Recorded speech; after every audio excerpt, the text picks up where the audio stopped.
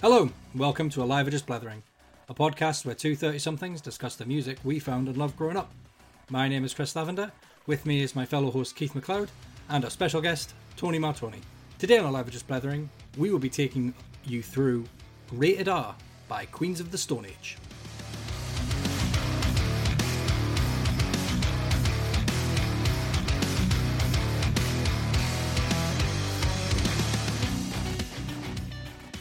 Nailed it. Well done, Lav. Smash Welcome back, everyone. How are we all doing? Hi everyone, it's been a long time. It has. We've had a month off. Strange, quite a lot's happened, yet nothing's changed. Literally. And welcome to our special guest, Tony. He is the owner of independent music label Wasted State Records. Hello, Tony. Hello, how's it going? And today's discussion is an album that he has chosen. So we're going to hopefully direct today's conversation around the second studio album by Queens of the Stone Age. It's a bit of a journey album. Keith, do you want to drop in the social links? We're so rusty. Am I just making this awkward for you and letting you just like drown? Very. As you're treading water trying to get through this? Trying to swim. Sure, man. Now I need to talk, and that's going to be awkward. What have we got? Well, if anyone wants to give us a shout, we are, of course, on the usual socials, Instagram, Twitter, and, of course, Facebook. Thanks, Lav. I'm still never going to forgive you for that. At AOGB Podcast. We have been quiet for the last couple of weeks, but we're coming back, guys. So why don't we get fired into Rated R? Tony, what have you got? Yeah, this is a special one for me. I think it was one of the first. Well, it's not the first album, but it's certainly one of the sort of major albums of growing up and getting into music that really sort of hit me as a music fan, or got me to be a music fan, and got me to understand more about music that wasn't just the usual nonsense that was on Radio 1. Although, what were you kind of listening to before this then? I was and still am a huge fan of Britpop, which is something I will not apologise for, but it surprises a lot of people, especially because of the sort of records that I've put out. But love a bit of Britpop. Everyone in Britain, I'm loath to use that term, but everyone in Britain can't not like love a Blur song or love an Oasis song. Like, you might not like the bands, and maybe you weren't into Britpop, but you'll hear, dare I say, Wonderwall or whatever, or Song 2, and there'll be a wee toe tap. Like, I think we can all say that. You all know that song. It's in the zeitgeist of when we were teenagers, when we were young kids. Wonderwall, Non-Stop, Song 2. What was that used on? That was used on a game. That was used on FIFA 97. It was, I think, at the time, it was used on loads of stuff. I think their publisher, like Blur's publishers, really got in about it, and it was licensed to like loads of. In that, I can't even remember. Was it 98 that came out? It was licensed to loads of films, loads of games. It was everywhere. I think it was on like one of the racing, like the PlayStation racing games and stuff. It was just that it was everywhere at the same time. It was brilliant. Could not escape it. It's interesting that you mentioned that you're a Britpop fan, and you've brought up Queens of the Stone Age, and Rated R, because just looking at some of the performance of it, it actually did better in the UK than any other country. Yeah, it was, but they were different as well at the time. When I was looking back at everything and looking back at like the release date and what I was doing then, which is a long time ago, so it came out the same week as Tea in the Park, and it was before Tea in the Park in Scotland became like just a massive drinking session for Scottish festival goers. And it was, if you look at the lineup, they didn't play it, but if you look at the lineup, it was pretty Britpop heavy on the main stage. There was Fun Loving Criminals as like your token American band. And I think the festival was still pretty small at the time as well. But yeah, it was something different, and it was touted as being a heavy album, which it is in some senses, but in a lot of senses it's not. Like, second track, Lost Art of Keeping It Secret, like it's a really sort of driving riff, but it's not a heavy guitar. It's not at the same time, the most sort of coherent thing to that would be like the sort of birth of new metal, which was all like heavy chuggy guitars and pitch harmonics and stuff, where there wasn't any of that in Queens of Stone Age, especially like the first single, which was Yeah, Lost Art of Keeping a Secret. It's quite a sort of, the guitar track on it is quite light if you listen to the song as a whole. Yeah. It's the rest of it that makes it heavy. It's like at the time, was that a year before or a year after Weezer's Green album came out? And when the Weezer's Green album came out, everyone said that like Hash Pipe was the heaviest song that had been released. And it wasn't because it was in a drop tuning and everyone was going, "Oh, I hate my fucking life." It was because it was a heavy riff. That sort of like, that was heavy, and it was a really different, driving riff. Yeah, but it still had sort of like pop sensibilities about it, and I think that's one of the things that Queens of the Stone Age got really, really right that Caius didn't. And that's always the band that they're always compared to, and a lot of the sort of like stoner rock, like elite folk are like, yeah, Caius were better than Queens of the Stone Age, and they were for certain things. But if you want to listen to the same thing over and over again, go and listen to Caius. Yeah, they've got much more limited range, I think. Yeah, songs like Hash Pipe as well. Like these might. I think if I'm following you right, you're right in saying they're not heavy songs, but they're potentially heavy songs for those bands. So I think at some points they're just generally heavy. I think Hash Pipe is possibly heavier than anything like Linkin Park did, because I think that was maybe a comparable timeline wise. That like Hash Pipe, I think is heavier than the whole Hybrid Theory. It's the Palm That's Mutant. maybe just me. I think that's it's not all about screaming vocals. But then the tuning of the guitars, and I think that riff, that Hash Pipe riff, is such a. I think the best I could describe it's like a train, like dun dun dun dun dun dun dun. Yeah. Dun.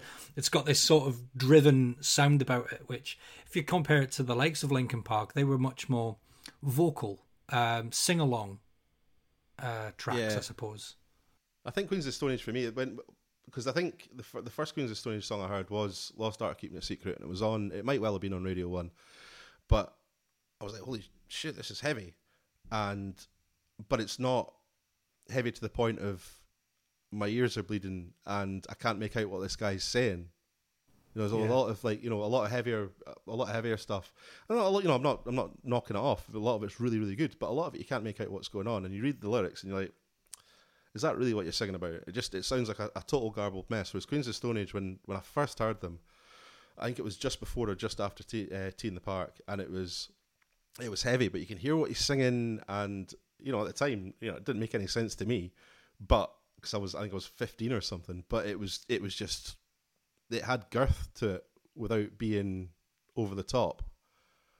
First time I heard Queens of Stone Age would have been just before the release of Songs for the Deaf.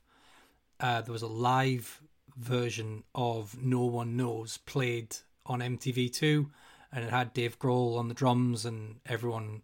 And I remember seeing that and thinking, this band's good.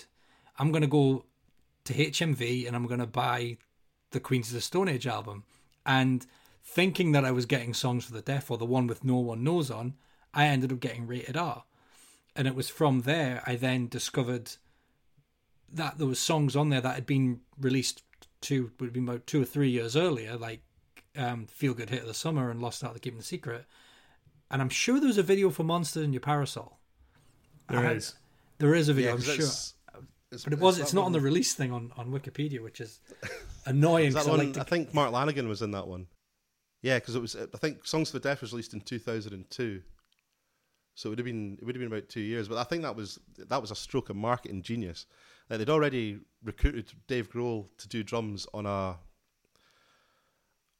musical level, like on an artistic level or whatever you want to call it, because they were pals, and Queens of Stone Age toured with Foo Fighters and everything, and they were friends and they all got on, and that was great. But like the marketing genius of that was like, okay, the album's not going to be out for a bit. We're not going to have the album done, and the whatever production video is not going to be done. So let's just film a gig, and then especially then, because that was like the peak of music TV. What's the best way to get Dave Grohl in the video? Just have him behind the kit, playing along with us. The connection with the grunge scene of Seattle in the 90s, from reading about this album, the names that just keep cropping up. I'm like, that. So on Rated R, there's backing vocals by Peter Stahl. He was the vocalist in Scream which was Dave Grohl's band before Nirvana. Yeah. And I think on the first Queens of Stone album they toured with Pearl Jam's drummer. Their first album was released by Stone Gossard. Frank Kozik.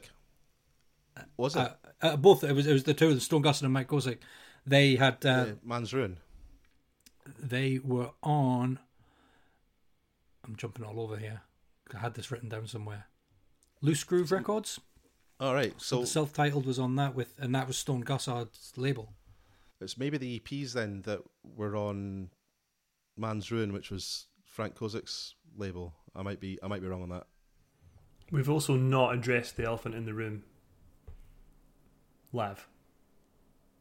Which is, and Tony, we have a bit of a thing for this on the pod in previous episodes. Queens of the Stone Age are a supergroup. They're an evolving supergroup. Technically, they're a supergroup. Lav. By the standards that we have discussed, they're a supergroup because they were all in groups previously that had released records. I understand your point about them being an evolving supergroup because the lineup does change constantly. They have a lot of collaborators and contributions across their albums. But I was sort of going through my notes or going through the reading today, and I was just like, "Fuck, they're another fucking supergroup." So who have we covered before that's a supergroup? Foo Fighters. Foo Fighters were a supergroup. Yeah. Who was the first one? Audioslave. That was the first time this came up. Yeah. Yeah. So by definition of some of the artists being in previously successful bands, this is a supergroup. Yeah, if you look at, even looking at the liner notes, like if you look at who was on each track, yeah, that's a supergroup. Like Rob Halford's on Feel Good Hit the Summer. Yeah.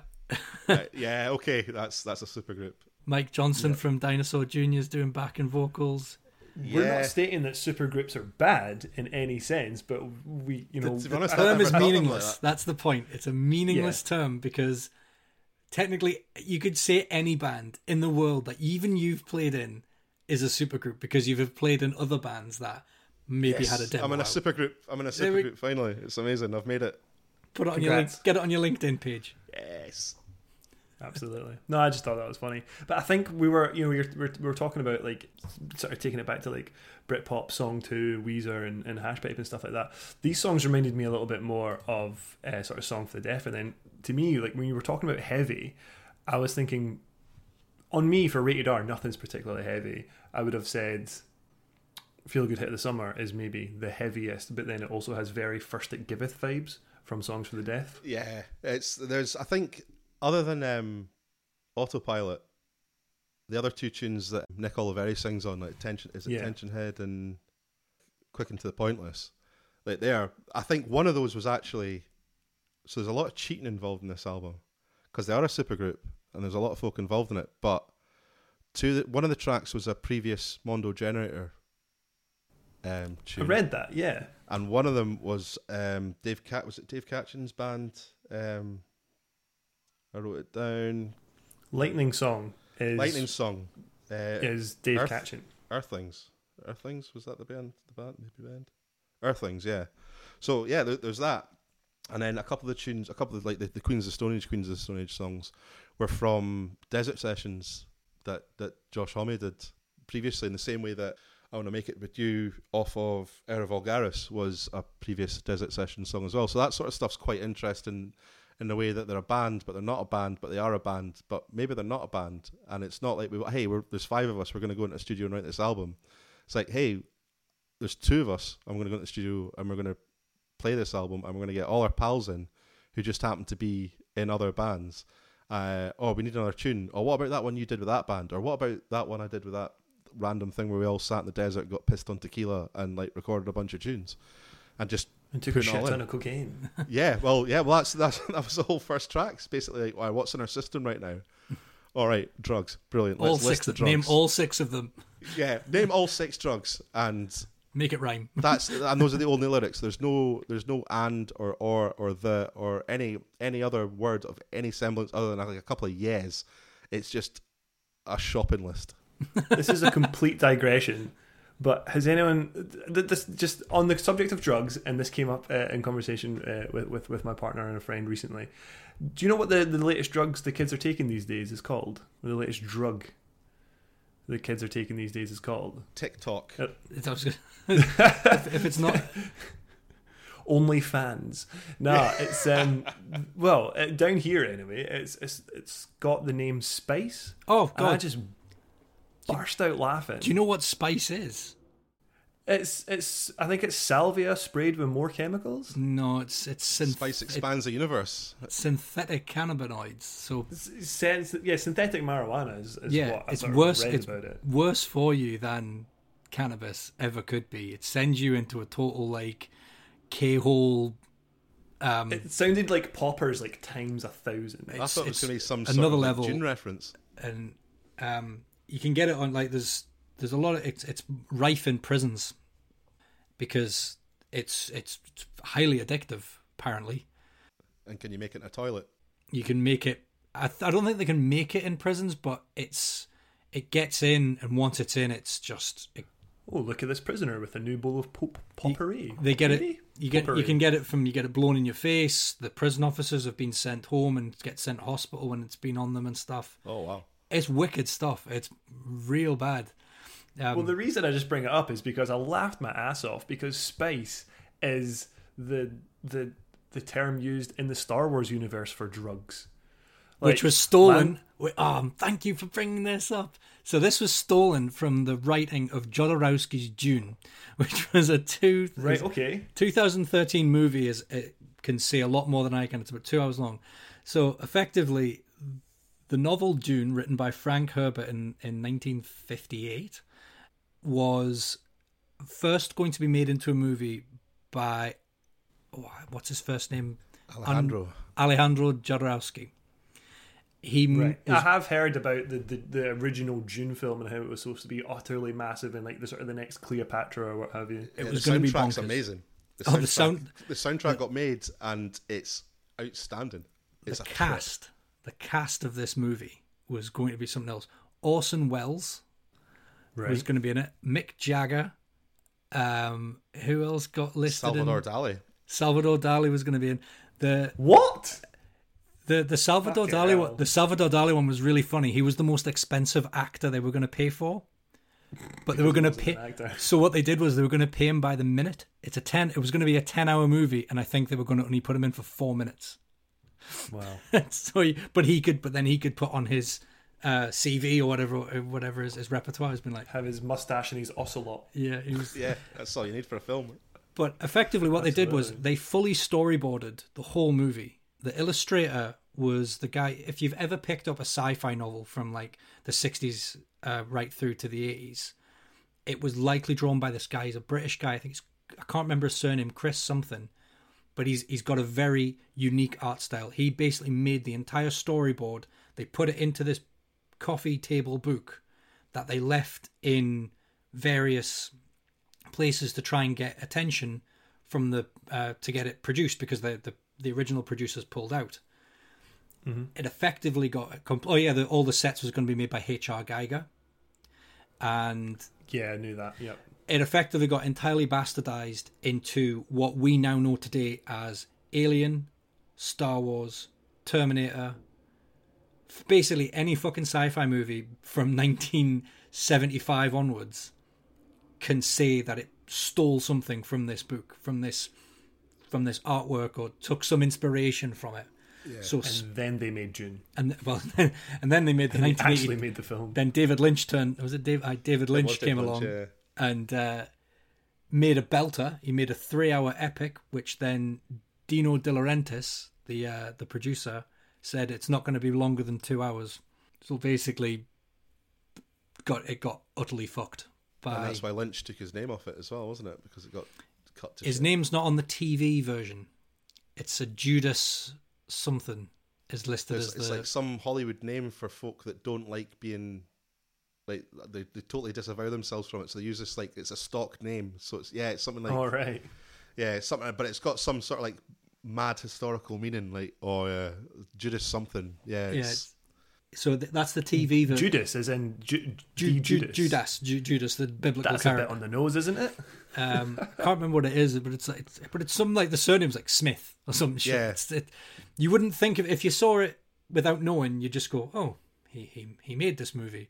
But it was the made for TV movie that they took the David Lynch's one. They took bits out, they added bits in, but then some very, very studious people on the internet have taken all the stuff they could find on this movie, all the deleted scenes, the TV stuff, some of the artwork that was made that never got in, put it all together into one big movie, and it actually makes it completely watchable. Wow. So if you ever look for the Spice Diver remix of Dune, and it's that's a digression, but so Spice came from Dune, which I then knew it from Star Wars, and just when I heard that, you know, the kids these days are all on spice, I just laughed. I was like, "Fuck's sake, man!" Like they can't even take real drugs anymore. It was like the one years ago called like MCAT or something. It was like some. Yeah, what was that? It was I think it was like some homemade derivative of like speed and coke that just made you a mess. And I thought it was like ketamine. No, it was definitely not. It had an opposite effect on someone that I know. Right, interesting. Might I'd be love me. to know why. No, I don't. I know exactly why, but I'd love to know the person that discovered that horse tranquilizer is an effective drug. Oh, it's the same as. Oh, sorry, everyone calls it ketamine, but it's horse tranquilizer. How many hundreds of years ago did some dude in the woods just smoke a leaf and think that shit is good, man? Yes.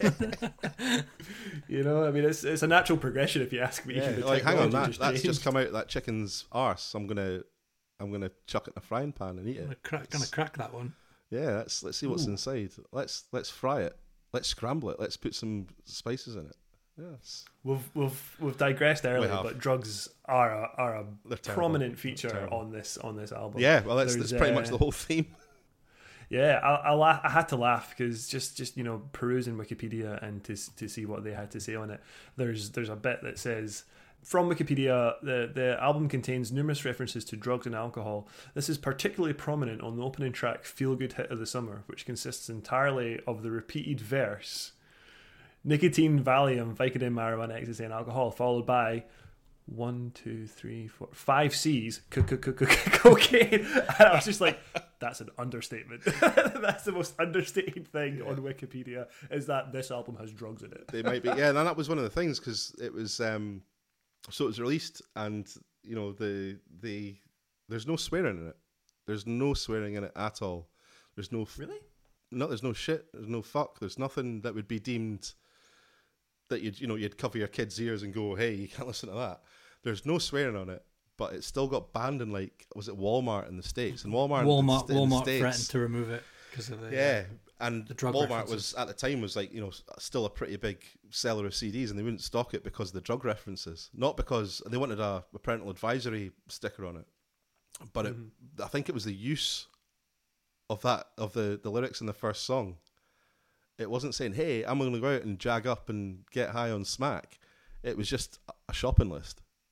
So they didn't really have any. Yeah, they were just saying cocaine. So they didn't have any grounds to actually pull it on any sort of legal basis, because it wasn't saying, hey, this is what I had last night. They said that in interviews later. It's like, oh yeah, that's what me and Nick had the night before, and we were totally fucked, and you know, we wrote this song and it was great. But there's never any, there's never any sort of like context to it. So I wonder if the controversy that the album had was probably the reason that it never broke into the US Billboard 200. It touched the heat seekers, but it never actually got into their top 200. Whereas in the UK, it hit number 54 and number 55 in Scotland. Yeah. Nice. We love the Scottish charts. I love it when the Scottish charts in this did. I'm like, yeah. There are different markets, and you know, sort of dealing with the American market. America's is not a country. Well, it is a country. Don't want to get fake news, but it's like parcels and parcels of countries jammed together. It's 50 countries ish. Yeah, and it's a different market in every state, and that's why it's hard to promote an album, and it's hard to break an album in the States, and that's always what the sort of British record industry has always been. Like, oh, we need to break America, we need to break America, we need to break America. But it's breaking America is like breaking England, and you're comparing to geographically two totally different places. And the population in America is huge. Each state's different. They've got a totally different way of consuming music. Likes of said Walmart, but they were like at the time and still are like a massive seller of recorded music. So you've got to be friendly to that sort of, hey, I'm going out to get my groceries. Oh, here's a Dolly Parton CD I don't have. Cool, they're going to buy that, but they're less likely to impulse buy something like Queens of the Stone Age, unless you get to their second album where they misleadingly titled it. Also from Wikipedia, they had a way around that to actually get it on the stores in Walmart. So to appease, those people that were looking for the rating or to pull it, they essentially put warnings in the CD cover. That's everywhere. To say, yeah. So the album's liner notes contain further warning messages for each song in the style of warning messages given to parents. So, for example, Autopilot contains alcohol and sleep deprivation. So they've literally just said in the song or in the liner notes what is there, and apparently that was enough to actually get it round without the parental advisory. It's cheeky, and it's a really good way of replacing lyrics as well. I've never been like, sometimes I quite like seeing lyrics and liner notes and be like, oh yeah, cool, that's what he's saying. But also like leave a bit to the imagination. Be like, oh, this is about my ex-girlfriend who, she broke my heart and all that sort of stuff. Like they're just like, right, cool. This one's about nudity. Or I think I lost my headache is about paranoid delusions, consumption, and blind faith. Like that's a really, really clever way of doing it. Apparently, it was Nick Oliveri's idea. Same with the cover art, which is the sort of on the original is a blue. It's just a blue square with a white line down the bottom with an R in the bottom corner. Yeah, but restricted to everyone. Was it everyone? Everyone anywhere. Everyone everywhere all the time, which I think is used as a sample on Songs to the Deaf. I might be wrong on that. I do love the idea that some Walmart executive was given this, and then that was them appeased. Like they're clearly taking the piss, but some Walmart executive was just like, "All right, okay, I suppose that's fine." Yes. Like no, like it's not fine. It doesn't actually there is adult content in this album for sure. Is it wanting of the label like we're saying? Maybe Walmart might have had a point. I think it's two-way though. I mean, this Rated R was released on Interscope Records, which is like one of, if not like the biggest label in 2000. They were releasing Eminem, Dr. Dre. I mean, they were huge. So if you were going to start threatening to pull CDs from the shelves, Interscope could quite as go, well, then we won't give you the next Dr. Dre or Eminem or whatever album. We just won't give you any. We'll give it to someone else. And there's a push and pull to this. And I think there must have been a point of realization where the execs had just been like, I think we're being a bit daft now. Yeah, and that was at the time where Jimmy Iovine was still really involved with Interscope. So it's one thing, someone in an office going, hey, we're not going to sell you the rest of this stuff if you don't take this. If Jimmy Iovine gets on the phone to you and you're the music buyer for Walmart, and he's like, yeah, so stock this or you're not getting this, that's a threat. And that's something he would have gone through with as well. He might not have, I don't know, I'm sure he's a nice guy. I realise I've looked at Jimmy Iovine's Wikipedia before because I know that picture of him from 2012. Like that picture haunts me, but I wasn't familiar with the name. He's there's a really good documentary on Netflix about him and Dr. Dre, which I thought would be quite self-serving, but it's actually really, really good. Going back to like him producing Bruce Springsteen and getting his start and all that sort of stuff. But I'd imagine that dealing with him on a business level would be intense. He'll get his own way eventually. Well, yeah, and I think that's how he got to where he went, where he is. Head of music at Apple now. So Yeah. you're not going to get there by just sort of like, oh, okay, okay, we'll not send you Queens of the Stone Age. Here's some Beyonce. He also founded Beats Electronics. Yep. With Dr. Dre. Yeah. Dr. Dre. That That's was how he got clever. him That was clever. captured into the Apple market. Yeah, because Apple bought Beats, and then along with the contract to buy the actual headphones and all the patents and everything, they, like both of them, like Dr. Dre and Jimmy Iovine, got mad contracts. There was already a music streaming service that Dr. Dre was running, and that's what Apple turned into Apple Music. I didn't know that. There was with Beats. Beats came with a streaming service. Yes, and it was like Beats streaming. I don't know what it was named, but it was well ahead of its time. Because if you think back to when Beats headphones were coming out, I think people were still listening to music on their phones the old-fashioned way, whether it was streamed or it was downloaded, or you weren't listening to Spotify on the go as much back then. Yeah, I don't think Spotify on the go existed. I might be wrong. You're probably right. I think there was a sort of change in the market was when, because there was still a point where we were still downloading music, uploading it through iTunes. Yeah, you might not have been listening to it on an iPod, but you would have had it on an iPhone, or if you were, transferring music over to, an Android device and just listening to it on that. So you might not have had a dedicated MP3 player, but you were listening to it on your phone. And then it wasn't really until, for me, for Spotify, I think it was maybe 2014, 15, I want to say, that I started getting into using that. Yeah, when the whole data thing got a bit more accessible, and there was, Wi-Fi started sprouting up all over the place, and even on your phone contract it was cheaper. I waited until 4G. So I think I had Spotify from quite early on, but I just listened to the ads. And then it was only when 4G came out, and I was like, right, okay, I can actually stream this. Yeah. And I say once 4G became, like you were saying, Tony, affordable. Once the contracts weren't mental, that's when I actually started paying for Spotify and had it on the go, rather than just listening to Spotify on Wi-Fi and then downloaded the MP3s when I was walking about. Spotify was a total second coming for listening to music. It was a different. Just something I'd never experienced before, just having this endless jukebox in your pocket. It's so plus points and negative points, I think, though. I don't know. Definitely. I like it, but you get paralysed by choice. When you're out, if you're kicking about and you're going to put tunes on to get the bus somewhere, or go for a walk somewhere, you're paralysed by the choice of, oh Christ, what do I listen to? And you spend, I've spent more time in the house sitting trying to figure out what I'm going to listen to on a 5-minute walk. And I'll sit there for half an hour going, no, because I like to listen to albums.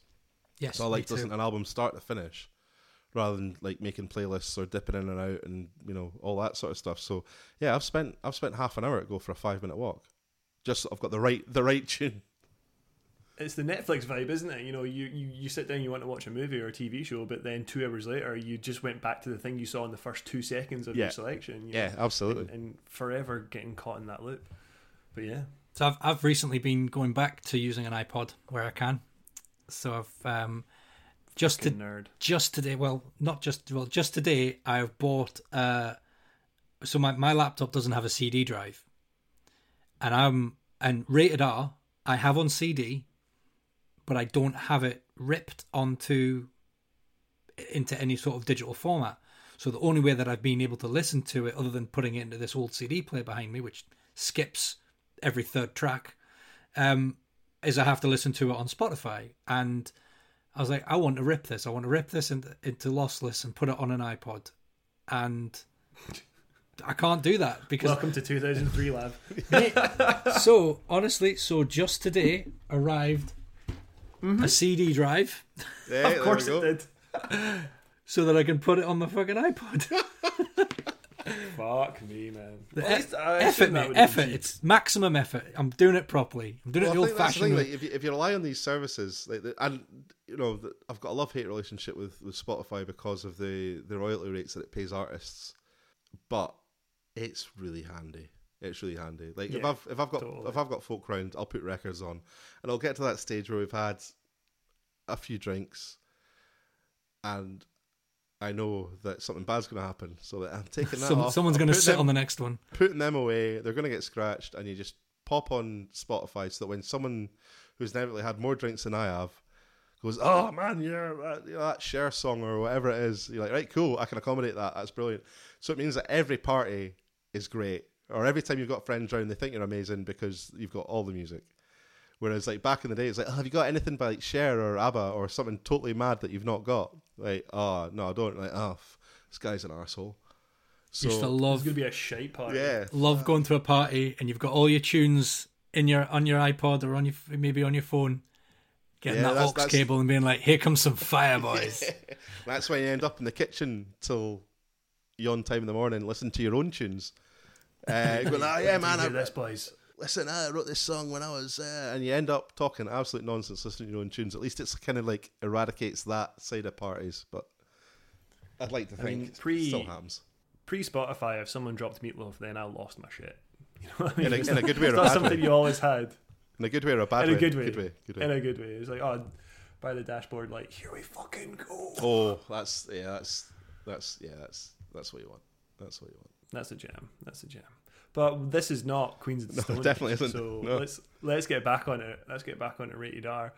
Where do we sort of after Rated R? So you've gone from Britpop, you've gone into Queens of the Stone Age and Rated R. Where did you go after this, Tony? Oh, I wasn't expecting that one. Christ, where did I go? I honestly. So did you try all the drugs and then no, go forward? I didn't. So a year afterwards, almost more than a year afterwards, September 1st, 2001, I started working in Virgin Megastore on Princess Street, which was huge. R.I.P. Yeah. Fallen Brothers, and I was 16 when I started working there, and I did not know my arsehole from my elbow. I like music, and I managed to get through the interview with enough whatever to convince Daryl, who's my manager, that I was in my 20s. And some of the folk I worked with realised that I was quite young and impressionable. So, like, you know, I was working in a three floor record shop, and I said to, you know, folk were like, oh, so what kind of music do you like? Because that was the first question. So I was like, oh, you know, I like Queens of Stone Age and Green Day. And some of them were like, oh, right, you're beyond help, see you later. But most of them, like, kind of took me under the wing. And they were like, oh, if you like this, you'll like, you know, so one guy was like, oh, Fugazi.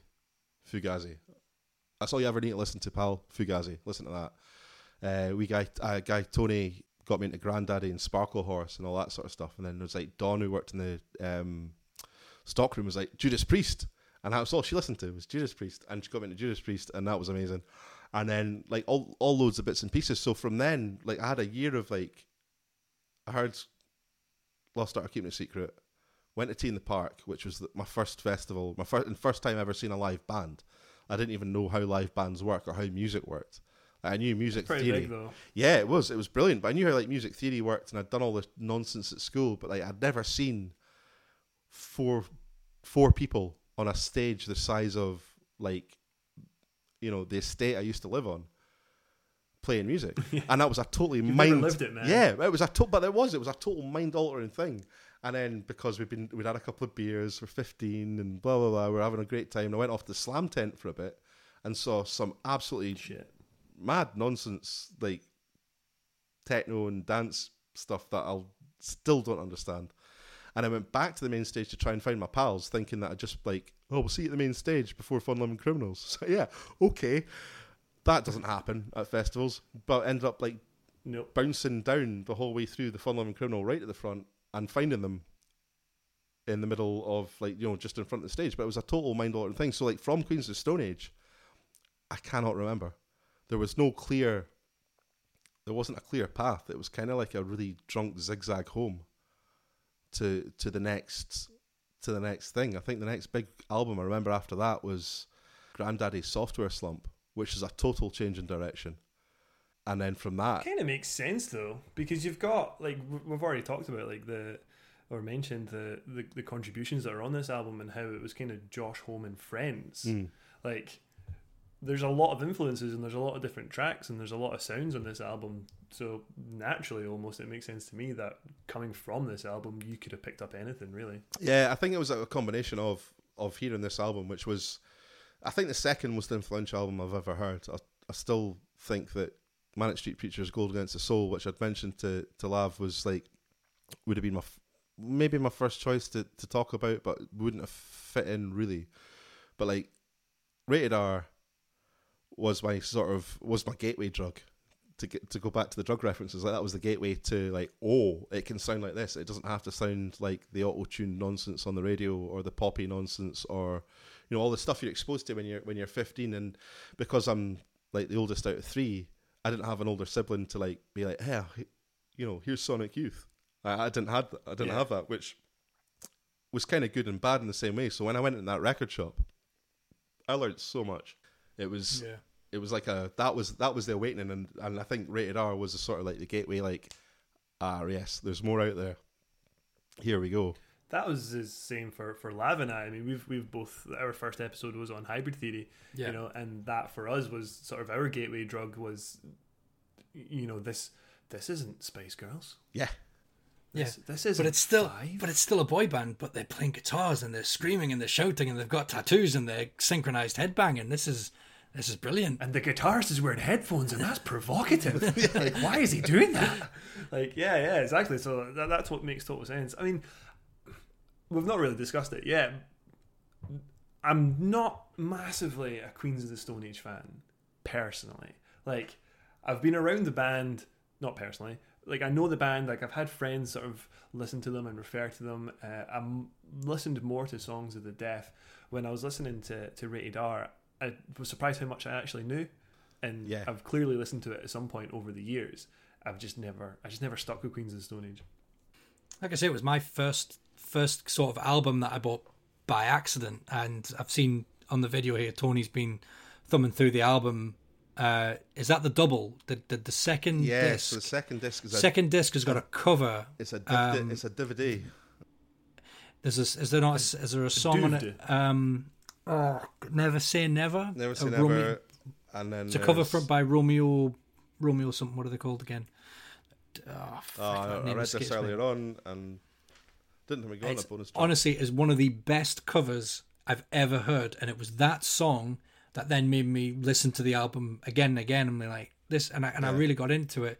What surprised me, who'll be the next in line with a cover as well, actually, on the bonus tracks.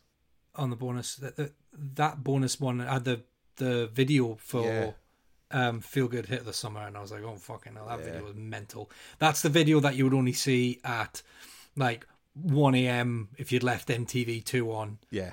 By accident type thing. You wouldn't see it on during the day. Yeah, and that was what you wouldn't expect that at the time. You wouldn't expect to have like a video and a CD. That was totally mind changing. But you know, there was music tracks on it. So you put it in your CD player and it plays some tracks, but you put it in a computer and it played a video. That was mind blowing. Something else I can use my new fucking disc. There we go. Yes, I can test that out, see if it still works. Do you know what you can do with that, Phil? You can put it on YouTube, mate. Have you heard of YouTube? Fucking witchcraft, you mean? You can pirate the video and you can maybe get some views before they take it down. Get it on the AOGB. We've got YouTube, by the way. No one knows because no one's ever watched the pods. Because we don't do a video. Because there's never... I just realised, actually, we don't include YouTube in the socials, so no one ever knew it was there. The deep links are there. If people want to find it, they can find it, but it'll probably only have 6 episodes on there because we forgot to keep making the YouTube videos. Yeah. No, totally.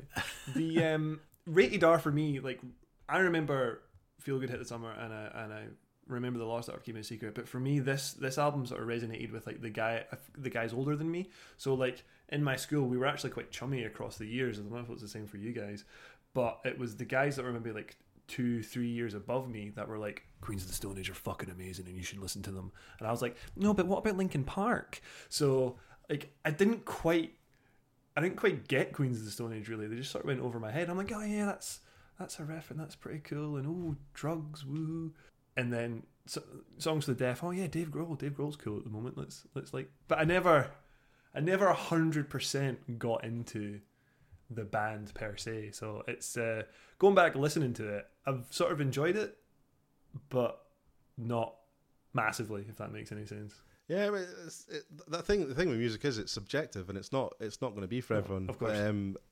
One of the reasons I love them is because they've not stayed the same. And obviously, like we were saying about like the supergroup side of things, like which I hadn't thought about. But there's different people on every album, and there's a core through. Shit, only the first 3 albums with Nick Oliveri and Josh Homme, Josh Homme, and then it just changes. And when when Nick Oliveri turns up at his ex-wife or ex-girlfriend's house with a shotgun, he gets booted out of the band and stuff, and it all changes. But it's one of those bands that have progressed through. You know, they've not done what I hate to say it, but like Bad Religion have done. Like, I love Bad Religion, but you know what you're getting with a Bad Religion song. There's going to be a lot of cool harmonies. There's going to be vocal harmonies. There's going to be guitar harmonies, and there's going to be some cool songs. And you're going to need a dictionary to figure out what the lyrics mean. And it's going to be great, but it's the same every album. There's very little progression. And Bad Religion have done 20 albums, odd. And you could pick a song from the most recent one, and one from the middle, and one from the first, and you could put them on the one album and say it was. But at the same time, with Queens of Stone Age, if you're a total sad sack like I am, you can start with a self-titled album and go right the way through to Villains, which I hated at first, but you can go right the way through and listen to it, and it makes sense, like as a sequential, almost like a suite of music. But then you can also go back, moving forward to from the last track on Villains. You can go back to the first track on Queens of Stone Age, and it makes sense. It doesn't feel disjointed, or it doesn't feel like, oh, they were so young then, and look what they did when they were kids. I think with them, they started life. I mean, you had Nick and Josh started life in chaos with that breakup, and then Nick wasn't on the first Queens of Stone Age album full time. His first Queens of Stone Age album he was on full time was Rated R, and then he left after. It was after songs Lullabies. Well, I think it was halfway through. Was it halfway through recording Lullabies or something? Was it? Yeah, he was fired. Is what I've read. He was Josh. Is it Home or I've always pronounced it Home, but is it Home or Home? He introduces himself as Josh Homme. I'd always said Homme, but I've always said Homme as well. But in the same way people mispronounce my second name, who might argue? But yeah, he does some show on Apple Music called The Alligator Hour. And he introduces himself as Joshua Homme. So, no, thanks for the correction. Homme has said that he was fired, and it does come down to the fact that there was rumours around his Olivier. Now I'm fucked for pronunciations. Oliveri. Thank you. Oliveri's potential domestic abuse. And, if it ever came to light, then he was like, I can't have anything to do with you. And then it came to light, so he sacked him. So I used to think that Nick was the lead singer, because the first ever picture of the Queens of Stone Age that I saw was in an issue of Kerrang! And it was a picture of Nick Oliveri naked playing Rock in Rio. He was The story was that he got arrested for playing naked because he didn't know it was illegal to be naked in Brazil. Of all the places you'd think it would be all right to be naked, I think exactly. I can't believe it. Yeah, right. Under a giant statue of Jesus. Is that real? There's pretty pictures of Jesus with his wab out, so in a fucking nappy. But that was the first time I ever they entered my consciousness. Was they one of them got arrested, and it was a picture of Nick singing. So I always just assumed that Nick was the guy. He was Queens of the Stone Age, and it wasn't until the video of No One Knows that you see Joshua Homme singing and actually being the lead singer, and Nick just playing along, and obviously Dave on drums. Like Dave Grohl was in them as well, and then you realise that he only done him for that album. And you got Mark Lanigan. He joined full time right after Rated R. So he was touring with them. He was on a couple of tracks on Rated R, I think. But yeah, he was. Yeah, definitely, totally. He was on. He did the backing vocals on track 4 and 11, and then he's the lead vocal on track 8. Yeah, and I think that was one of the weird things about the album was you had Josh Homme doing lead vocals on pretty much most of it, but then there's like 3 songs with Nick Oliveri, and Nick Oliveri going from Autopilot, which is totally like, he's got a brilliant voice on it, which is quite comparable to Josh Holmes, and then the 2 like mad Mondo Generator-esque like I'm gonna batter your head in, and then into Mark Lanegan, and I think it was something that came up in the press at the time was like, oh well, we've got three singers. Yes. Which not that many bands. I can't think of an example where there's a band that've got 3 singers. I might be totally off the mark with that, but that was the way those songs were at the time were performed by those 3 people.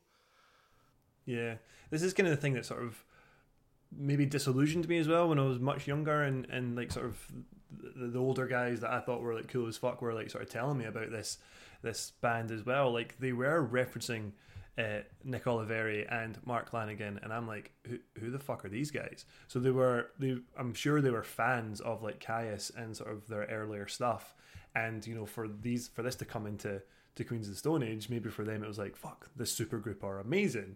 But for me, I was just like, but is it Chester Bennington? No. So fuck off. Back to Linkin Park. Was it really? I think with the grunge thing that Lav mentioned earlier, it's that Josh Homme played guitar with the Screaming Trees, which I think like opens up a huge can of worms if you're going into that sort of Seattle grunge scene at the time. Well, before they were called Queens of the Stone Age, they went by Gamma Ray, and they released an EP called the Gamma Ray EP. They had to get that changed after the German power metal band threatened to sue them. So while they recorded as Gamma Ray, it was Matt Cameron of Soundgarden was in them. Yes, yeah. You know, was he not Pearl Jam? He was Pearl Jam and Soundgarden. There was both of them, and no doubt would have played in Temple of the Dog and things as well. Which, yeah, all that sort of stuff. And then when you go back through, like, I recently read Mark Lanegan's book, which is pretty intense. Like, if you sort of dig back into that scene, so you go from like Queens of the Stone Age backward to like Mark Lanegan, Screaming Trees, and then Mark Lanegan basically doing Smack with Kurt Cobain, Lane Staley, like all the nonsense that sort of ensued from that. It's a pretty intense backstory for a band that were basically based out of like the Palm Desert in the middle of nowhere, where people either go to like play golf or die. Jesus. Honestly, now that you mentioned Lane Staley there, I was I think was today the anniversary of his death? No, yeah, I think yesterday was his birthday. Yesterday was his birthday. That was it. So I was listening to Alice in Chains Unplugged to this morning, and at the end of one of the songs, Lane comes on and says like, I think this has been one of the best gigs we've played in the last 3 years. And I think it's Jerry just kind of pipes up in the background. It's just like, Lane, it's the only gig we've played in the last 3 years. He's just that out of his fucking face on Smack that he just didn't have a clue what the fucking day was. Yeah, if you want a really depressing, read Mark Lanegan's book, because it's pretty much all heroin and fighting. I mean, we're talking about how it's all related and connected as well. Like the drummer for Rated R, the drummer for tracks 1, 6, 7, and 9 on Rated R is Gene Troutman. Troutman, who's the drummer for Eagles of Death Metal, which is Josh Holmes' other band, or one of his other bands. Yeah, with Jesse Hughes, who apparently used to be a speechwriter for the Republican Party. Wow. Really? Oh yeah, they're full on Republican. Yeah. The funny again. Thanks for mentioning Eagles of Death Metal, and we've had Tea in the Park come up. So the one Tea in the Park that I've ever been to was in 2005 when Queens of the Stone Age were playing, and there was a rumor there was a blank space on the stage where like the smaller bands would play. It was like I've forgotten what the name of the tent is. I'd just been to see Your Codename is Milo. And they were brilliant. And then that one, we're going to be talking about that one day. I can't wait. So I'd seen Your Codename is Milo, and the security guard was like, because I was like, who's on next? And he was like, oh, I can't say. I was like, why not? And he was like, it's a secret one. because they usually would have like just like a question mark or just like a blank space on the roster for the day. Yeah. And apparently it was due to be Eagles of Death Metal, but for one reason or another, whether they needed the time to make up for delays and things, it got pulled. And then later on that day, Queens of the Stone Age were actually playing as well, so it could have absolutely happened. But then this wild rumor that Dave Grohl was on the site was kicking around, and he wasn't. Well, he was. We've talked about 2015 the part before, because this is where I saw Audioslave. So the Eagles of Death Metal played on the Sunday on the NME tent, Radio 1 NME, and Foo Fighters played the Saturday on main stage, and Queens of the Stone Age played the Sunday on main stage. So they were in there. Kinross over the weekend. In the area. Yeah. It's weird actually, because talking to like back to festivals, I saw on the Songs for Death tour, they played at Reading and Leeds. So a bunch of us went down from Glasgow to Leeds, and it was Mondo Generator, then someone else who was involved with like Mondo Generator and Mark Lanigan, and then it was Mark Lanigan. So they turned, and then Queens of the Stone Age were on the main stage later on.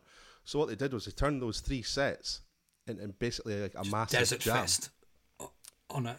It was, yeah, it pretty much was like Desert Fest before Desert Fest, and it was like the same. So they just like folk, like drummers kept walking off stage, and other drummers would walk on, and like folk would like swap guitars and stuff. It was pretty much like a 3-hour jam session, and they got around like you know like stage changeovers and all that sort of stuff just by like keeping going. And then Mark Lanigan and Nick Oliveri buggered off to the main stage and played with Queens of Stone Age in the evening. But they did like a full on like 3-hour set, and I can't remember for the life of me who it was that had that middle set. It was someone who was relatively unknown, but it was a really mad sort of like, you weren't expecting it. You went in for Mondo Generator, and you were going to like maybe see what happened in between and then watch Mark Lanigan, but actually you just stayed for the whole 3 hours. That's how I remember it. It was a long time ago. That's impressive to see the breadth of artists that they've worked with and what they've done with it. I didn't particularly keep with them. I think I listened to Lullabies to Paralyze. What is that it? Yeah, Lullabies to Yeah, Paralyze. I gave it a spin. I gave it a shot. Again, not particularly loving Queens of the Stone Age, but being like, yeah, no, they're cool. I'll give them a shot, but just never really stuck with them from there on. It's a lot more subdued than Rated R and Songs for the Deaf, and it's definitely missing that sort of Oliveri input to a lot of it. But I think it's a very good album. It's got a lot more Mark Lanigan. They became a lot more radio friendly, I feel, after with Lullabies to Paralyze, I suppose, if you want to go down that route. So with Era Vulgaris, you've got, I mean, Make It With You is, you know, absolutely just one of those songs that you can just play at any time of the day, anywhere. Yeah, or at your wedding. That was my first dance. Yes, it was. But it's that was what there's. So there's interviews with Brant Bjork from Caius, who has sort of kind of gone on the record and said that was what Josh Homme was wanted to do. He wanted to be more accessible, but still keep the sort of dirty side to it, which I think came out in like the last two albums. I think are amazing. They're totally different, but they still fit in with the rest of what Queens of Stone Age have done. It's interesting you mention about them trying to keep that sort of effeminate side to the sound. Using the name Queens of the Stone Age rather than Kings of the Stone Age is something that he's actually got a quote on. The Queens of the Stone Age name was Chris Goss. It was a nickname while they were in Caius. Yes, because they were doing a lot of smoking apparently. But the Kings, Josh Homme was quoted as saying, "Kings would be too macho. The Kings of the Stone Age wear armour and have axes and wrestle. The Queens of the Stone Age hang out with the Kings of the Stone Age's girlfriends while they wrestle." And also it was a name given to us by Chris Goss. He gave us the name Queens of the Stone Age. Rock should be heavy enough for the boys and sweet enough for the girls. That way everyone's happy and it's more of a party. Kings of the Stone Age is too lopsided. Makes sense. Kings of though. the Stone Age is sort of like Man of War-esque, like metal, isn't it? It is like, it is bare chested. It's probably loincloths rather than leather. Like it is, it's Manly man. That's full on Saxon. Yeah, it's full on Saxon denim Yeah, and leather. yeah, exactly. That's Oh, yeah. It smells like much. BO. That name. Yeah. Well, it's like all the stoner bands you get now who are, and a lot of them are really good, but it's a lot of Caius worship, and a lot of it's like, oh, we're gonna make things sound shit because that's how it sounded then, and they're just playing the same stuff, which is basically like, you know, it's all rip-offs of Caius tunes. I think for people, when they say Caius to me, I never listened to Caius, shocker, but I think a lot of people compared to early Mastodon at the time.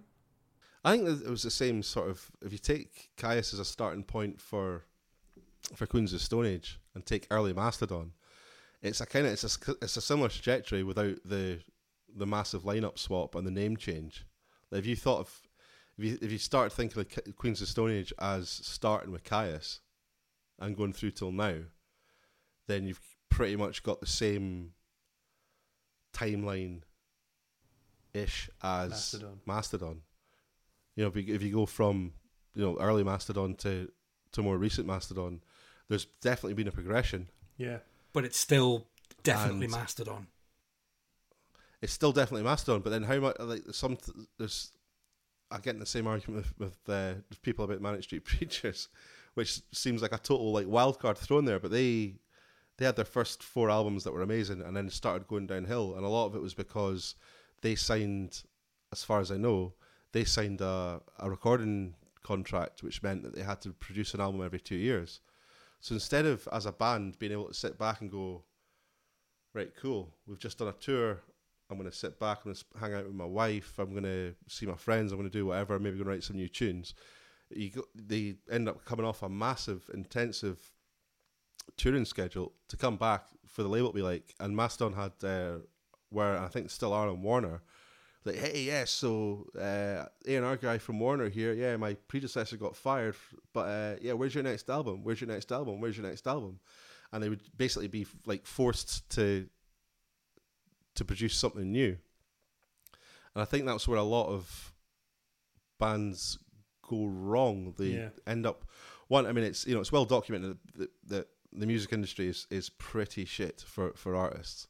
You know, you end up signing a contract when you're like 21, sometimes younger. That means that you have to keep, if you want to keep being a musician, whether you're in this, you know, whether you're in the name band or you're a lone ranger, you have to fulfill this commitment to put an album. I've seen conversations with artists on Twitter where they also say don't just think because it's an indie label that they're any better or worse than a major. There are indie labels that have just as shady contracts. Victory was a massive example. They own songs in perpetuity. They will never ever own the music again. You've signed it away. You've given the rights to that song completely away. And just in the news today is John Lydon for being pissed off that music that he sung in was being used in a Danny Boyle film. The Sex Pistols have said that it was a 3-person vote, majority rule, and the judges ruled in their favour. Whereas, like, John said, well, I didn't say so, and I never agreed to that 3-person rule, so we should all have a veto. But the judges, quite rightly, I think, gone ahead and said, no, you signed your rights away to say what could be done with this music already. So this was just a matter of course. It was just a politeness. Yeah. He did it 3 ways, actually. So he signed away his publishing rights, he signed away his rights to the master copyrights, but he also signed an agreement, and I think it was probably Malcolm McLaren's doing. He signed a band agreement, and it was the band agreement that was signed between the lot of them. I think it was when Sid Vicious was still an alive human being, that the majority would rule, because it's punk and it's anarchy and all this sort of nonsense that they all made up on the spot. But that was part of the, you know, one of the 3 agreements that he signed was a band agreement saying that, hey, if I think this is a bad idea and you think it's a good idea, you guys go ahead. I'll just sit back.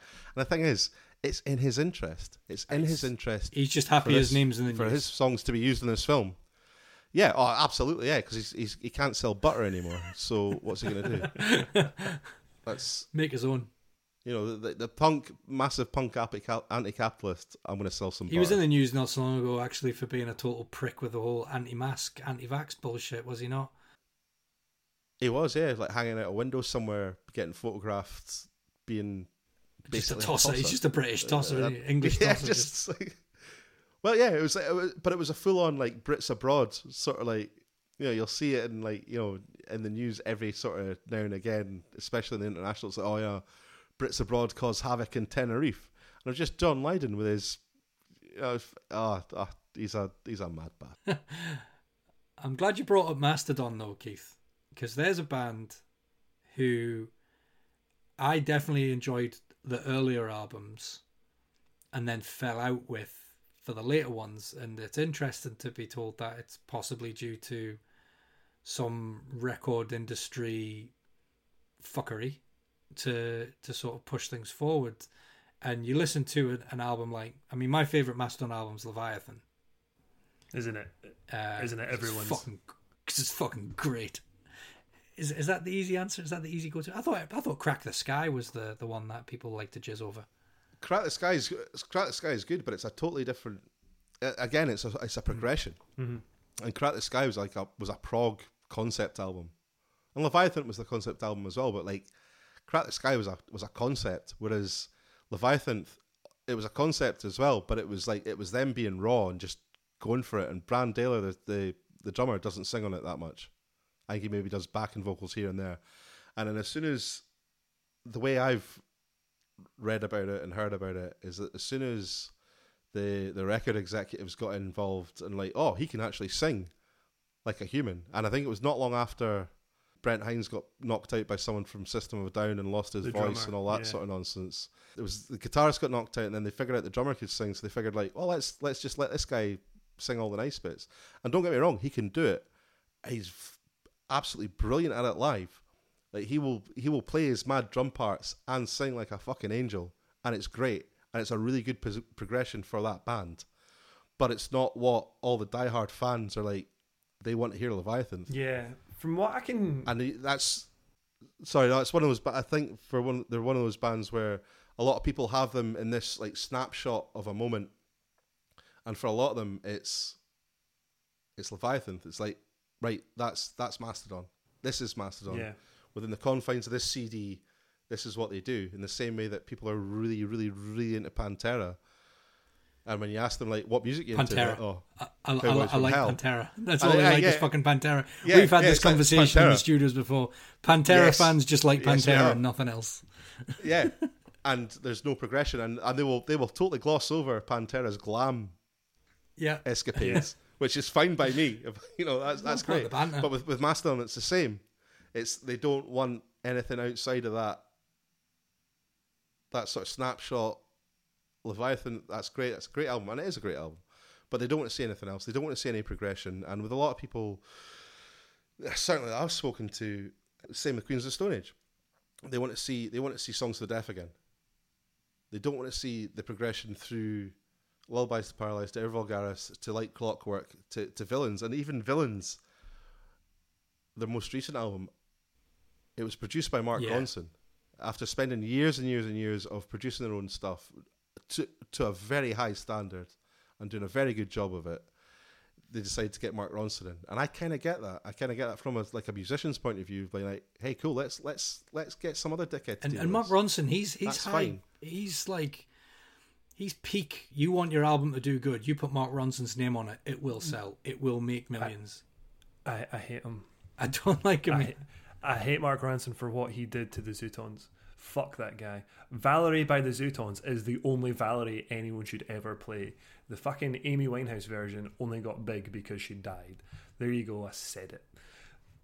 Yes, I would absolutely 100% agree with that. The Zootons Valerie is it was perfection. Brutal. Like, it is an amazing song, and they butchered it.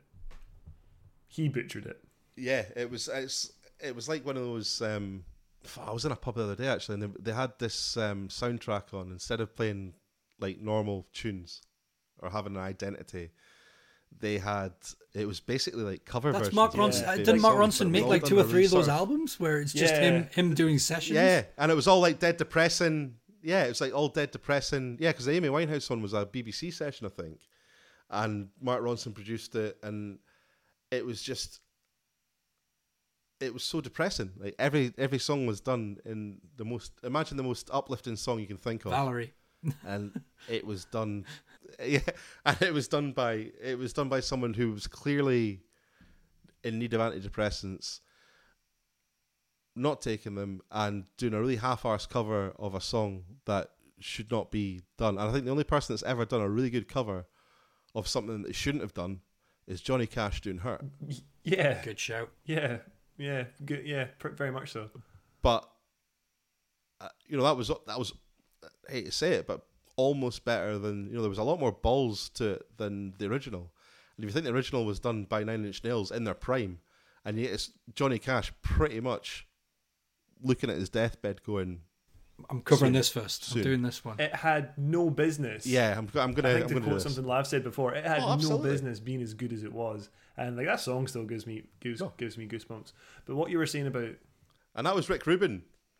That was Rick Rubin's input to it, was getting Johnny Cash to do these mad just tunes, these huge Hurt stabs and as well on the piano, ridiculous. Yeah. But what you were saying about sort of the progression of bands and stuff, like really sort of reminded me of Incubus, and that people only want to listen to science. And we've covered Morning View before, because Morning View is one of my potentially my rated R, for me. And I've kept with Incubus and I've followed them through the years. Not to say that I've enjoyed each album to the same level as the other albums, but I know a lot of people who were sort of wavering over Morning View, and then as soon as A Crow Left came out, they were gone and they've never looked back. And I think it's a shame that you can be a fan of a band, but you only want to listen to that one or two albums that they did in that era.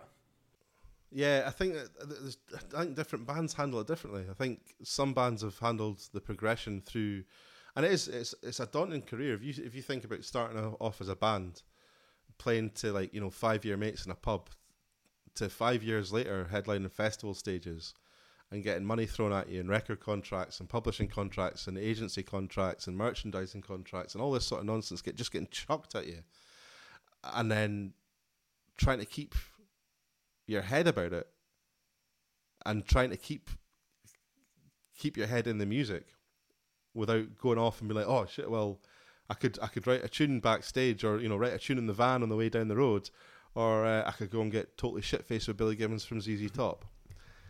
I know what I'd rather do. I'd be tugging his beard. But it's a hard thing to keep that. It's a hard thing to keep sort of genuine when you're in that position where everything's getting chucked at you, and it is a hard thing. It's not something you ever expect. So you don't expect it to last. So you grab it and you hold on to it, and that's it. And you're holding on for dear life, and you're not thinking about. You stop thinking about the continuity with you. You stop thinking about how this new album is going to fit with the next album. You just think that, all right, so on that first album we had a budget of whatever's change we had in our pockets, and then you're going to a stage where a record label's paying. They're not just paying for the studio time and the producer, but they're paying for your own time. Yeah, and they're giving you advances, and they're giving you all the fancy, the sides, all the sides that you get, and wee roast potato here and a wee bag of cocaine there, and it's a daunting thing, and it's quite hard to keep that drive and keep that sort of motivation to keep doing things the way you want to do it and hold your own as well. If someone's dangling in some cases hundreds of thousands of pounds in front of you saying, "Hey, I think do an album," we covered this sort of with Bleed American, because Bleed American was Jimmy Eat World's fucking Hail Mary, to be honest. They'd been signed to a label, they'd struggled and not really got much further, and then they got dropped by a label, and they went and paid for themselves to get an album made, and the producer had to basically do it for free on the basis that he knew what he was making was fucking decent. So they ended up touring and doing it. Like they became, after being signed to a major for probably the best part of like 6 years and doing a few albums, they effectively became an indie band again, to then get re-signed by another major label, which was back onto DreamWorks Records, which was a subsidiary of Interscope, I believe. DreamWorks was David Geffen, Steven Spielberg, and so they were linked with so it was an offshoot yes. of Geffen's label, and then they made Jurassic Park, and all was right with the world.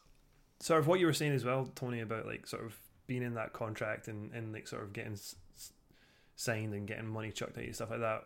We're gonna cover Leviathan at some point. I think it's pretty much an album for both of us, Lav. But like looking at Mastodon as well, 2002 for Remission, 2004 for Leviathan, 2006 for Blood Mountain, 2009 for Crack the Sky. These guys just kept on pushing out albums, and they did massive tours as well. They did huge tours for every album. Around all of this as well, what I sort of remember seeing develop and happen, and I was a bit like, I'm a bit surprised Mastodon are doing this, and it probably makes more sense that Mastodon didn't actually do it, was their merch. You could buy Mastodon panties. Like, you could buy like Mastodon fucking track pants and trackies and not just t-shirts. You know, you could have a Mastodon mug, you could have a Mastodon like beer thing that kept your beers cold or whatever. And I always thought, this isn't what I thought Mastodon was. This isn't the band that I thought they were, is to indulge all this merch. You know, that's the Warner Brothers money. Yeah, I think it was Warner Brothers, but I think that they got it was and it used to be quite a thing sort of back pretty much before Napster, was you'd get, if you were a band on a label and you went on tour, the label would give you X amount of money. It was called tour support, and it eventually came off your royalties and you ended up paying it anyway. But it meant when you went on tour, instead of that shitty little like Sprinter van that's going to break down before you get to Bradford, we're going to put you on a nightliner, and you know, you're going to have staff and you're going to have stagehands and you're going to have merchandise. And I think that was the era that was sort of 2004. So you know, they were still pumping that to try and make up the sort of losses on the recorded music with the merchandising rights. And that was one of the things that crept in not long after Napster was, okay, well, here's a contract and we're going to have your music, but we're also going to have your image rights, your name, and your merchandising rights and your name, and or we're going to get you sponsored by this brand of sticks. I don't use that brand of sticks. Well, you do now because you're getting them for free, but they're shit. Yeah, but they've got their name on it, and the brand are going to give us 10 grand per tour. Joey Jordison's metal sticks with anyone? I remember them. And that's why you get so many. You know, you used to get loads of folk like chucking their drumsticks and chucking their plectrums and chucking shit into the crowd. Okay, fair enough. It's cool. It's cool for the fans because hey, I've got a wee keepsake from this gig, but also it's advertising. Yeah, and that's what a lot of the music industry is now, which is, it's a shame because it takes it away from the music rather than making it about the music. But it helps the bands get on the road and do that relentless touring. And, you know, I absolutely know what I'd do if I had the option of touring the UK in the back of a broken down transit van, or doing it in a nightliner where I could have, you know, sleep on even a seat. You get a bed in a nightliner. Yeah, exactly. Yeah, instead of, you know, I've done tours with drummers sleeping on top of amplifiers in the back of transit vans that I'd probably still be in prison for driving. The comfiest place I ever found in a transit van was underneath the driver's seat. There was usually space enough for you to slide under. Oh, the old transit vans. Yeah, you get right under because under the supports of the seat, there were a good box. You could slide your feet underneath it, and then as long as no one rolled onto your head in the morning, you were all right. I was just looking at the albums for Mastodon, and they're mostly on Relapse and Reprise records. And then the one that made me go ooh was, in my opinion, the worst Mastodon album is The Hunter, and that was Reprise and Roadrunner. Oh, Roadrunner, shit! Because I know Relapse have still got the rights to the first couple. I always thought it was Warner Brothers they went to. Oh, is Reprise not part of Warner? That's kind of what I was looking for. I thought that's maybe what that was going to be. Yeah, Reprise is owned by Warner, so Yeah. subsidiaries. Yeah, that was a time, because I remember listening to Once More Around the Sun and being like, this is okay. I don't mind this. I can listen to this. Yeah. But The Hunter was too much, too far. So kind of going full circle back to Queens of the Stone Age, if I was to just listen to the most recent album, Villains, after listening to Rated R for a week, I probably wouldn't really get it. It would probably be best to listen to the discography in order to sort of ease myself into it, perhaps. Yeah, but for a really weird example, my mum is a huge David Bowie fan. And on Like Clockwork, Josh Homme sounds like David Bowie in a couple of tracks. And that's one album that I recommend to her. I was like, you should listen to this. You'd like it. He sounds like David Bowie. And you wouldn't get that in isolation. And if you started on that album and then went backwards, you'd be like, holy shit, this is a lot of drugs. But as a start, it's a totally different starting place. And that's where the supergroup thing comes in again as well, because I think Elton John was on that album. Holy fuck! Have you seen the new Elton John? Not Elton John. Did you say Elton John? Elton John. Yeah. Say Elton John one more time. Elton John. Elton John. Fuck. Piano. I don't know why that triggered me, but it made me think of Paul McCartney. Completely different artist, completely different musician in person. But have you seen his he's got a new album coming out with Moby? Really? No. Paul McCartney. I know he did an album. He did a new album last year, and then they brought out a sort of sequel to it this year, which is loads of people covering his songs or like remixing the songs. You know what though? Some artists just need to stop and call it a day.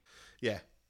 I'm just having to YouTube it. So the video came out a month ago, but it's Paul McCartney and Beck. Fuck, it's not Moby at all.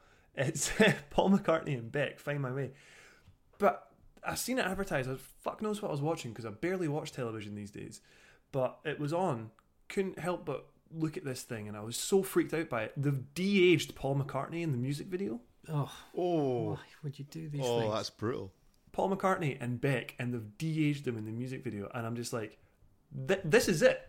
This is now the infinite loop we're stuck in. You're talking about David Bowie. We're going to get Ziggy Stardust Part 2 next year, and it's going to be like a de-aged Bowie. It's going to be fucking Freddie Mercury's coming back in a couple of years, de-aged. It's like when they put Tupac as a hologram on Coachella. Yeah, they've started doing the AI vocals as well. That's the end there. Or no, the beginning not AI of the vocals, end. AI voices.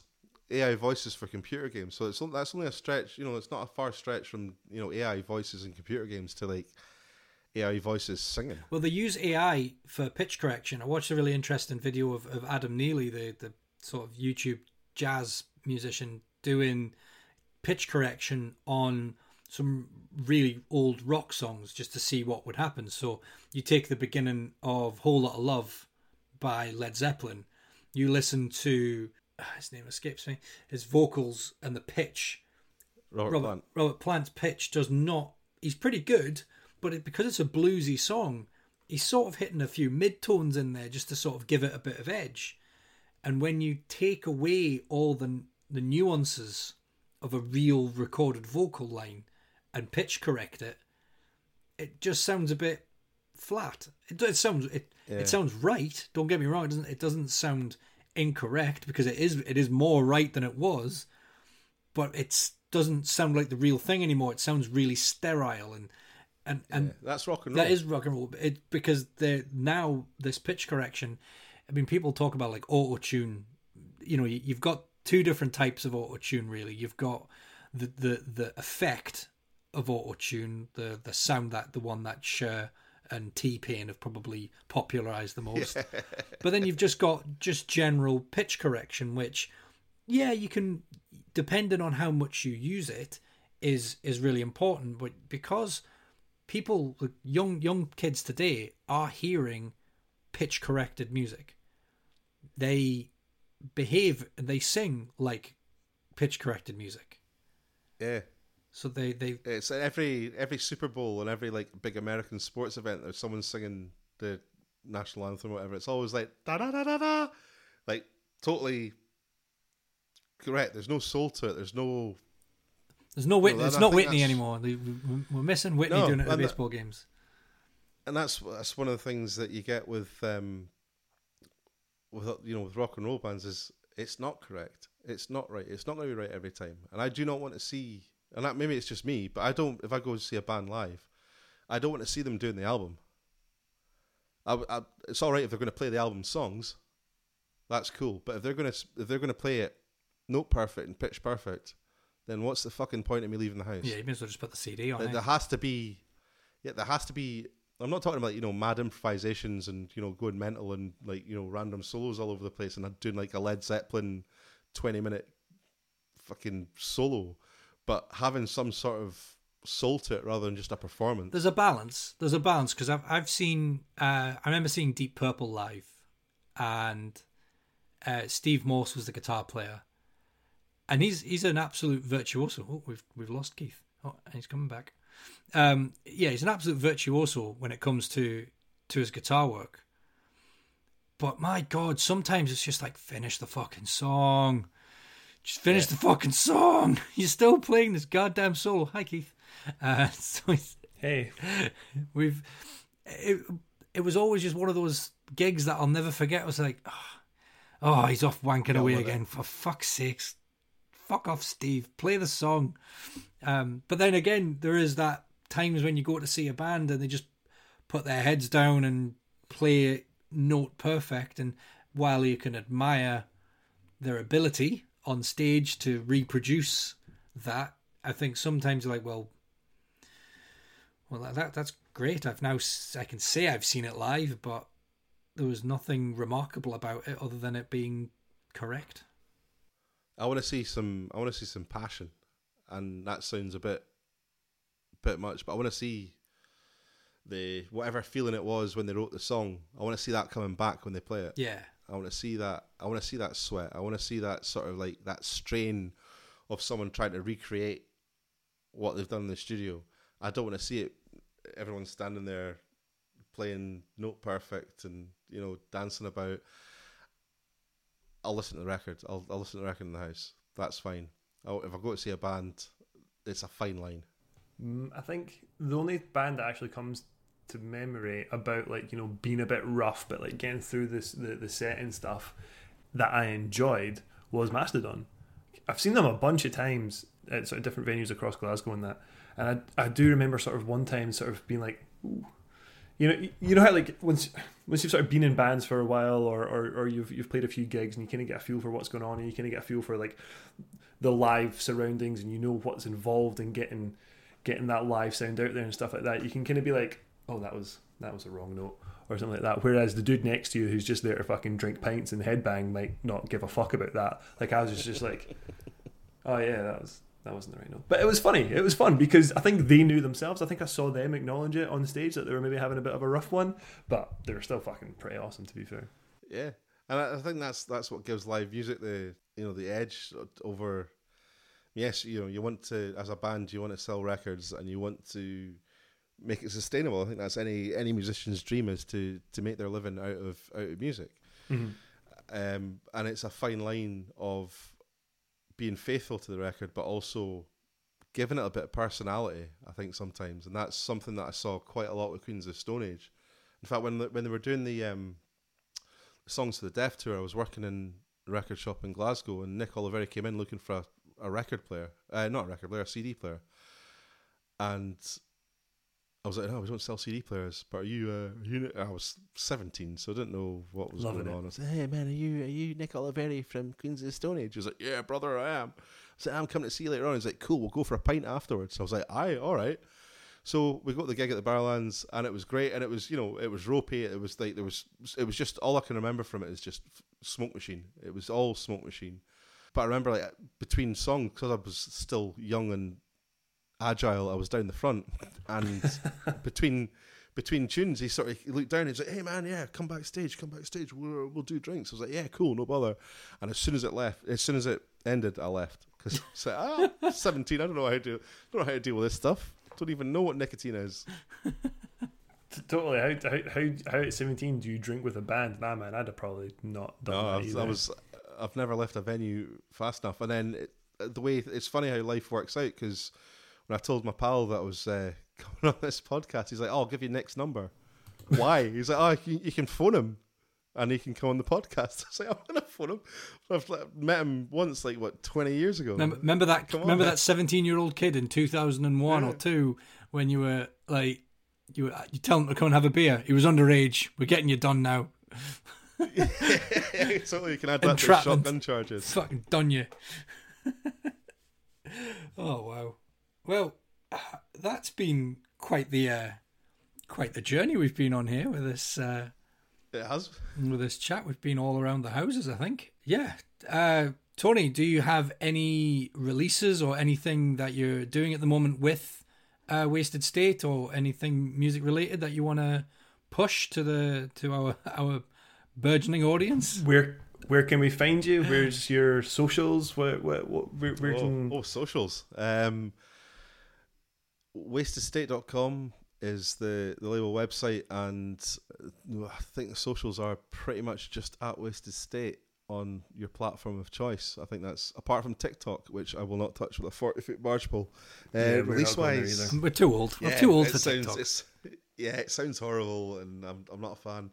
Release wise, we've got a few things coming up, but nothing's been announced yet, and I'm gonna lead by example and not announce anything that's not already been announced. So there's nothing going on because no one's touring yet. So as soon as people get touring, hopefully there's a few things in the works. I think between COVID and all the rest of the stuff, there's a lot of delays getting vinyl pressed and getting CDs done and everything like that. So just kind of trying to work around that. But yeah, I'm going to play a gig in a couple of weeks, which will be very strange in Opium. So that'll be interesting.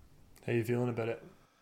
I kind of remember all the lyrics, which is quite good because I wrote them. It's important. Bonus. So that's good. It's going to be weird. It's going to be weird being in a room of people that many people that I don't know, and trying not to catch the big Rona. So it'll be interesting. Are you double jabbed? I am double jabbed, Good but I've heard of people getting with double jabs and getting the nonsense. So we'll see what happens. I won't be licking anybody. So you say that now. Once you get into the zone. Well, I might have a couple of pints and lick a few people. Maybe 5 people will get licked. Right, Lav. I know this is our first episode back, so I'm a little out of practice. But why don't you take us home and I'll jump out for a piss? So thanks very much. Good night. Thanks, Tony. Bye, everyone. Bye. Thank you very much for listening. This has been Alive or Just Blethering. Yeah. Next week on Alive or Just Blethering, I believe Keith is going to be taking us through. Was it DJ Lethal? Was it DJ? Oh my god. DJ Format. DJ Format. Oh man. We discussed this. I'm going to have to look it up very quickly. Yeah, we're going to be doing... Just give him, give him a random subject. That'll be fine. It is. It's DJ Format. So next week on Alive Just Blethering, Keith is going to be taking us through Music for the Mature B-Boy by DJ Format. Thanks very much for listening. Thank you, Tony, for joining us this evening. This has been Alive or Just Blethering. Please check out wastedstate.com, see what Tony's label is going to be releasing. You can head on over to our Instagram and Twitter feeds at AOGB Podcast for all our latest updates. And thank you very much for listening. Goodbye.